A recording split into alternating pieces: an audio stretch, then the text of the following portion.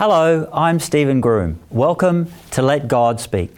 Revelation 14:7 tells us that the reason we should fear God and give glory to Him is because the hour of God's judgment has come.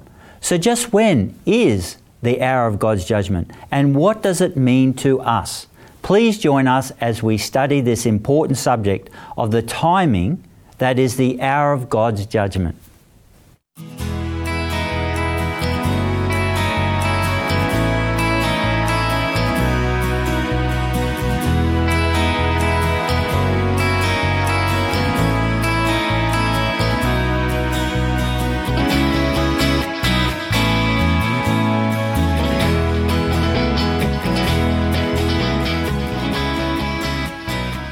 On our panel today, we have Hannah Nakagawa and Harold Harker. Welcome, Hannah. Welcome, Harold. Thank you.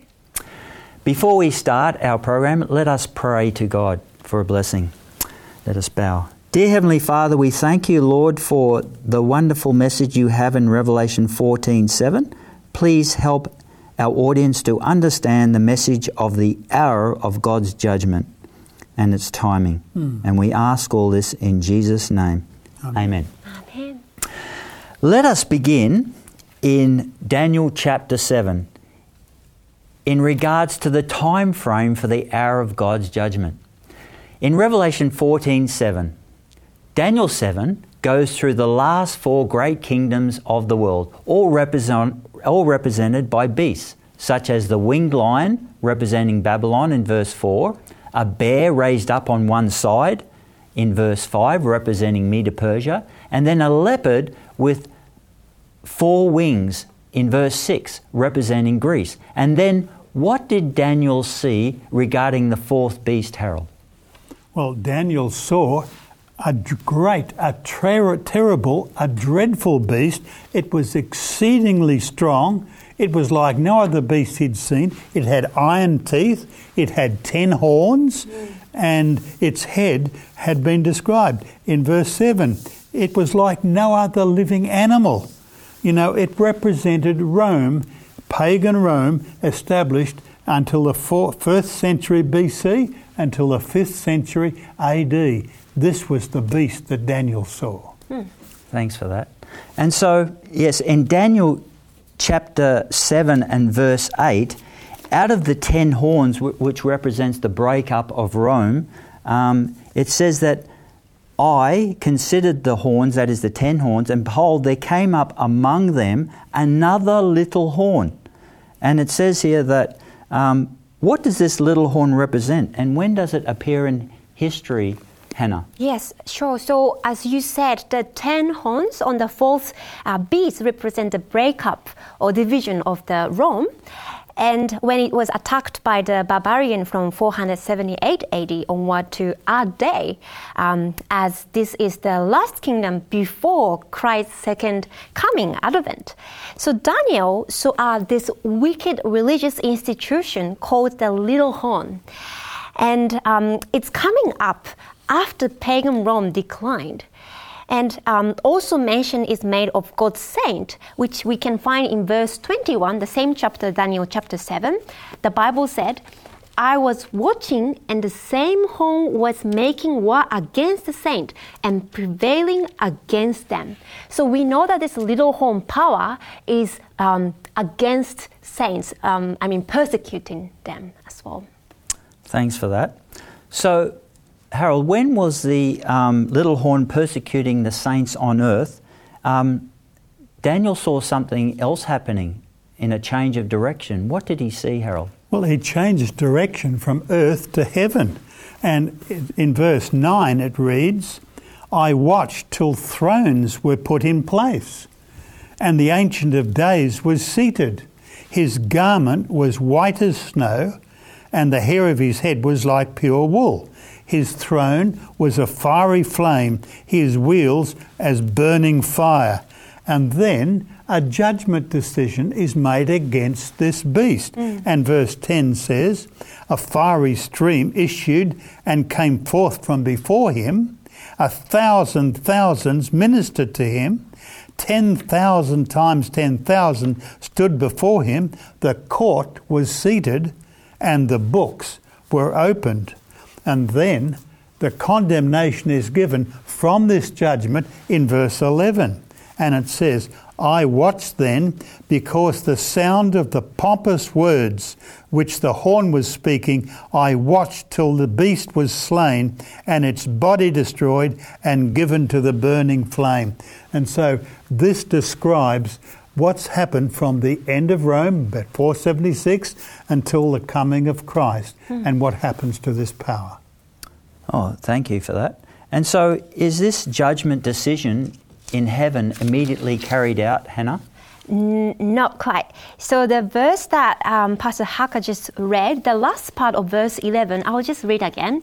It says, I watched till the beast was slain and its body destroyed and given to the burning flame. So it would be thrown into the burning flame. But when we look at verse 12, it says, as for the rest of the beasts, they had their dominion taken away. So it will be burned with the rest of the beasts as well. And when do we see this? If we read the last part of verse 12, it says, yet their lives were prolonged for a season and a time.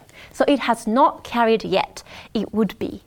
Oh, so this judgment decision that's happening in heaven with the books of those who have accepted Jesus as their Lord and Saviour, the decision is made, but it's not carried out. This persecution continues to happen on earth. That's why it's called a pre-advent, or before the second coming of Jesus, judgment. Yes, it's decided in heaven. Does this heavenly judgment decide in favour of anyone, Harold? Well, you always hope a judgment will give in favour of you. Let me read verse 22. Until the Ancient of Days came and a judgment was made in favour of the saints of the Most High. And the time came for the saints to possess the kingdom. And so this judgment is in favour of the saints, those who have believed in Jesus, but they wait until that time to possess it when Jesus returns. And so until then, there's a bit of persecution. This power is persecuting, but the judgment has been given against this horn power and for the saints. So we're given privy in an aspect before the actual carrying out of the sentence. That's Isn't that right. amazing? So we should stress the need to become a saint and be saved. Is that right? Correct. So Daniel 7 tells us that the pre-Advent judgment is happening sometime between 476 AD until the second coming of Jesus. But chapter 8 gives us a more precise timeline, doesn't it? And in fact, I'd like to read to you chapter 8 of Daniel and verse 14. It says that, and he said to me, that is, the angel said to Daniel, unto 2,300 days, then shall the sanctuary be cleansed. So what is the cleansing of the sanctuary there, Hannah? Yes. What's that all about? Yes, the sanctuary shall be cleansed. For us, it sounds, what does it mean? But for each Jew clearly understood the meaning of the cleansing of the sanctuary, earthly sanctuary, because they knew about this day. It occurred on the Day of Atonement. Yes, so the Jews understood that the Day of Atonement was a judgment day, didn't they, in the sanctuary service. And so first we must understand, what is the sanctuary cleansed from, Harold? Well, to know that, you have to understand the temple sacrificial system that the Jews had, that God instituted for them.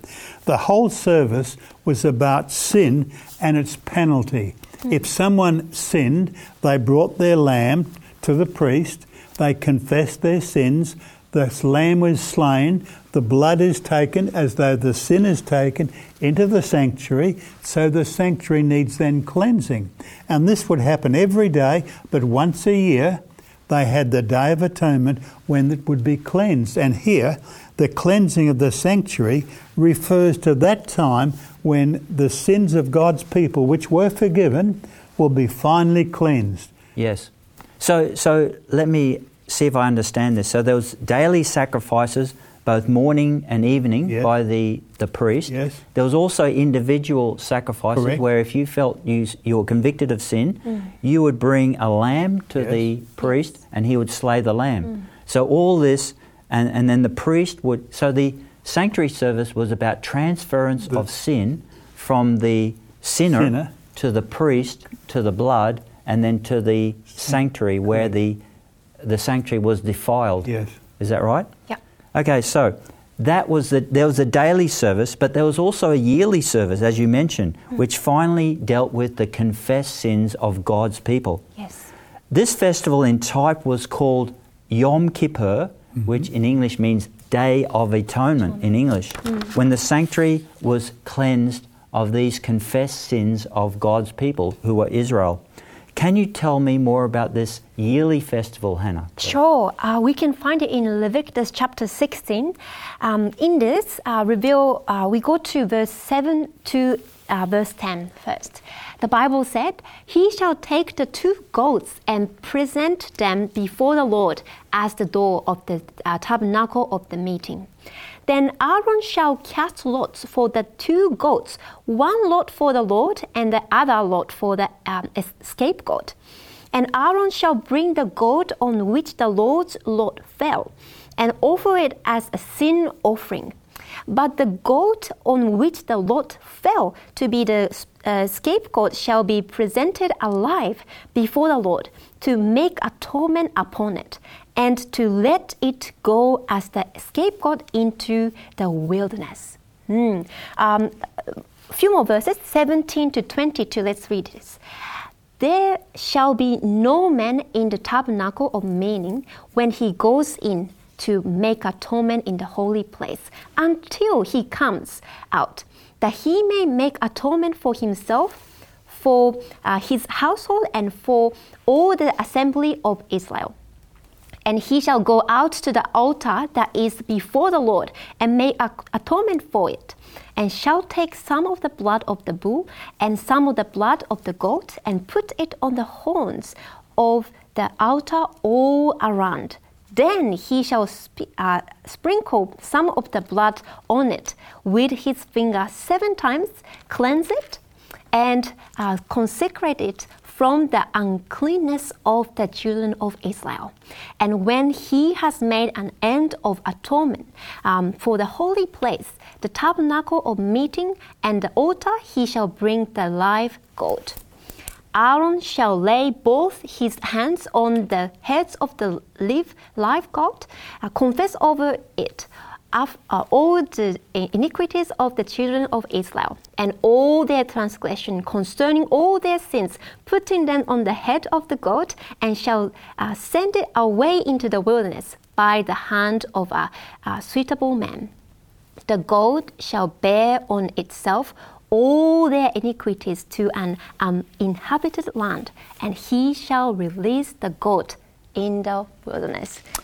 So it was a long one.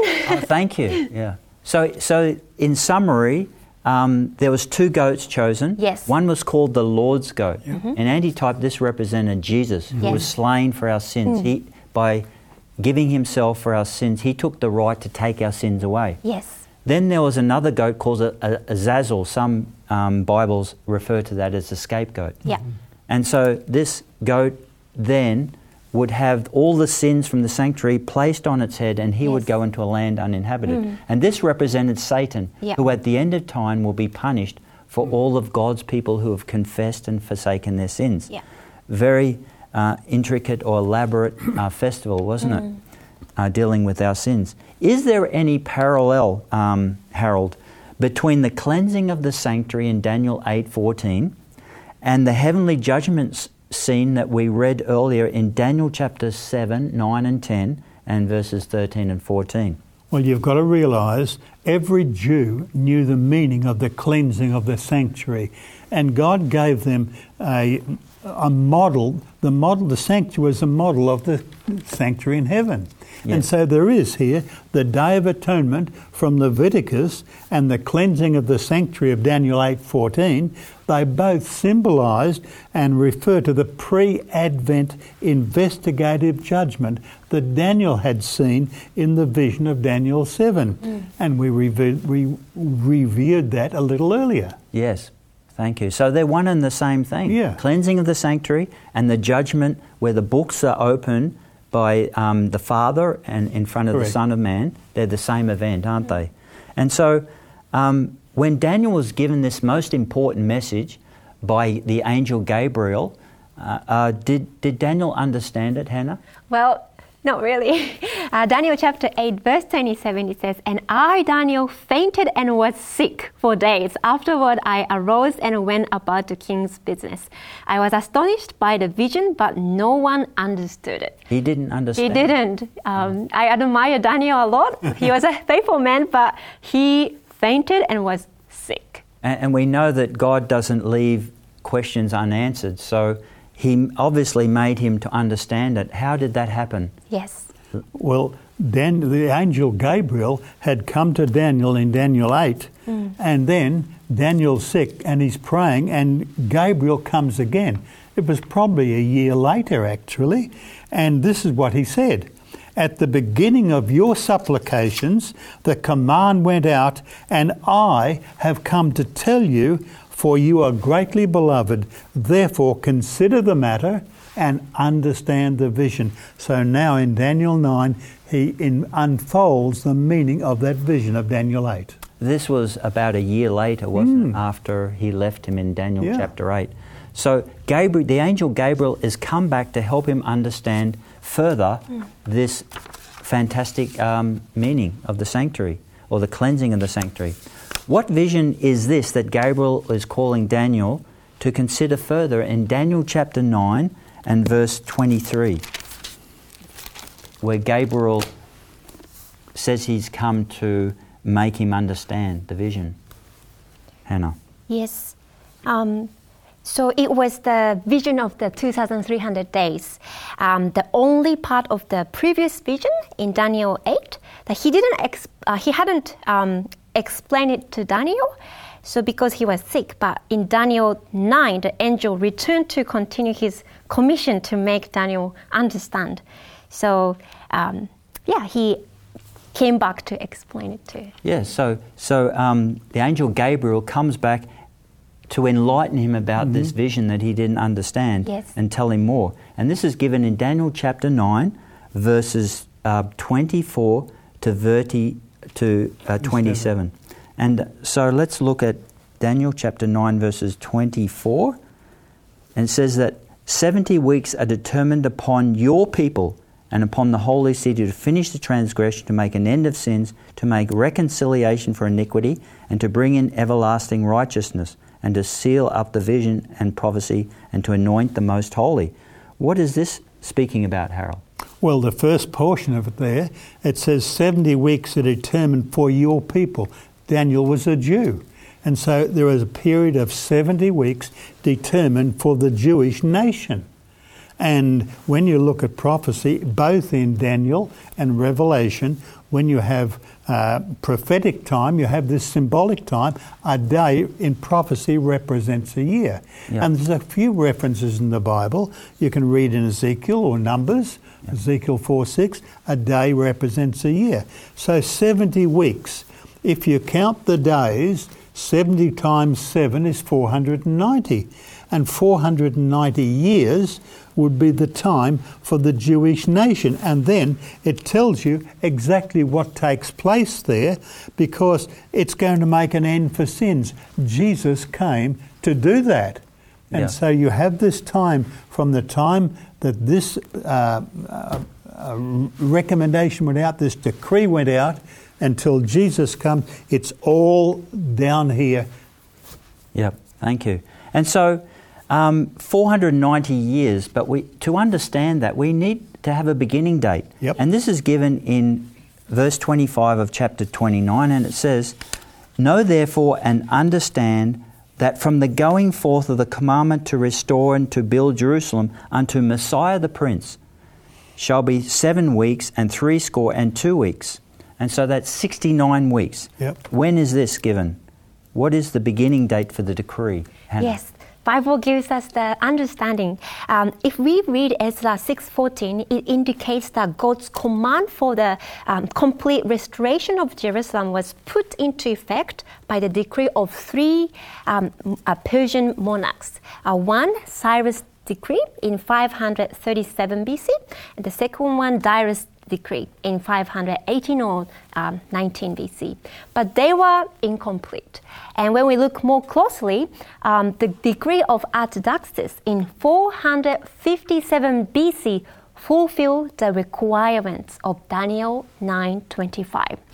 This decree allowed the Jews not only to return to their homeland, but also to establish themselves as a religious community. So this decree is the beginning of the prophecy. So that's in 457 BC, which Yes. is our beginning date. Now the rest of verse 25, it says, "From this commandment until Messiah the Prince shall be 7 weeks and 2 weeks and 62 weeks and 2 weeks."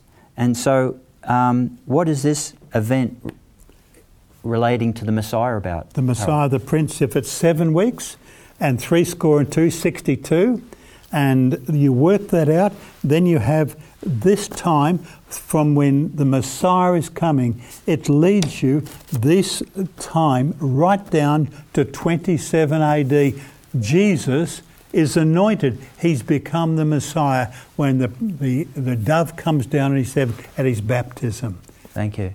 So the Messiah means the anointed one. Correct. And Jesus was literally anointed when he was baptized right on time in 27 AD. Yep.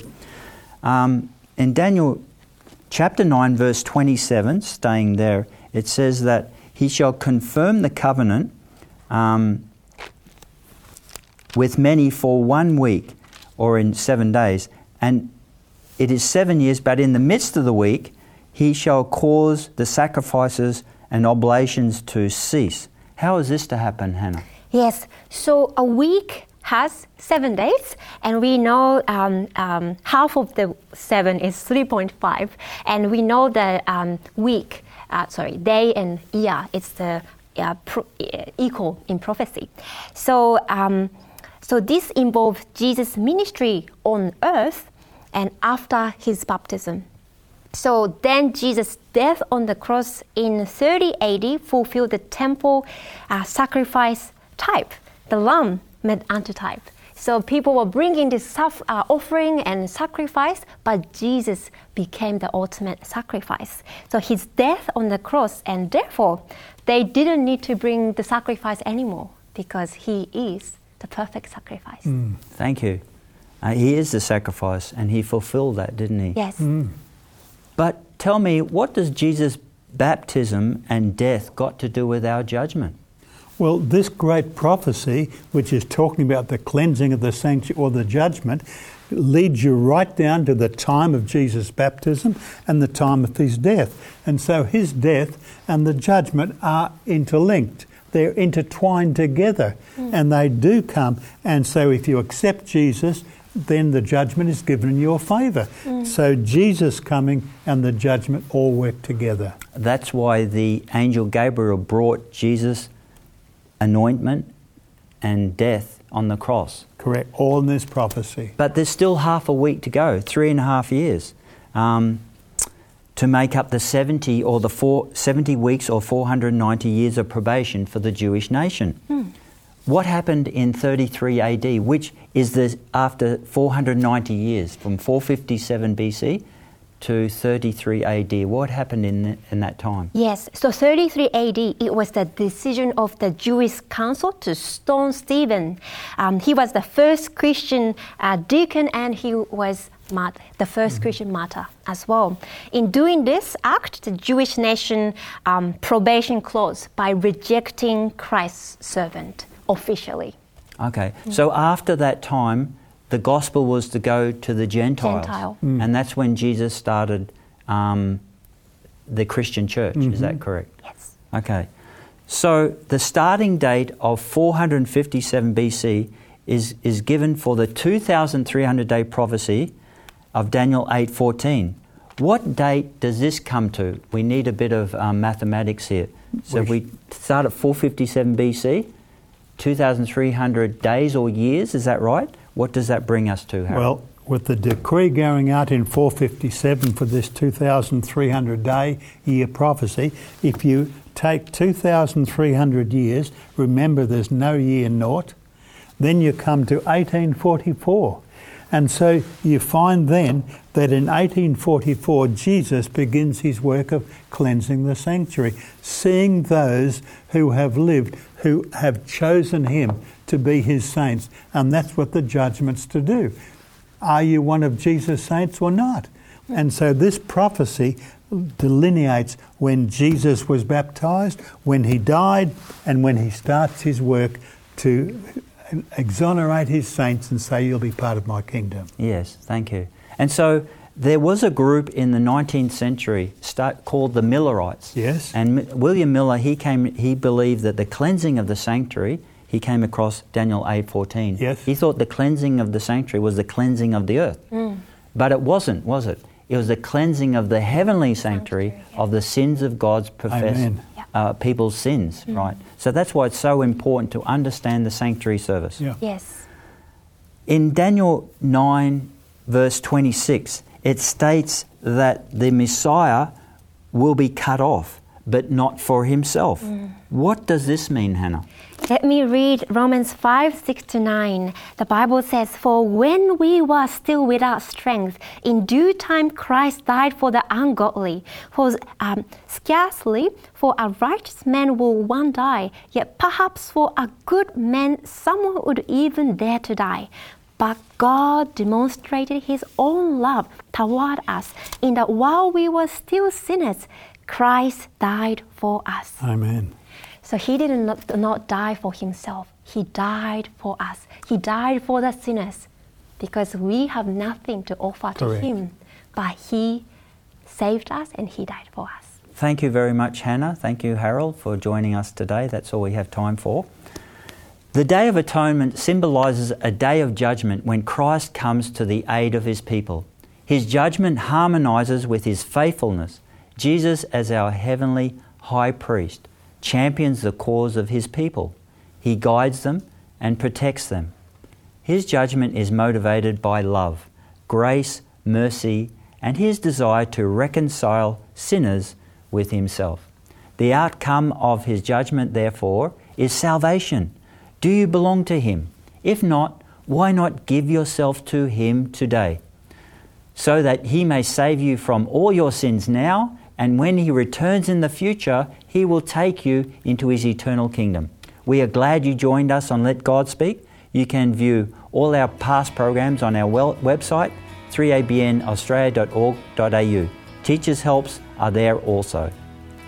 God bless you.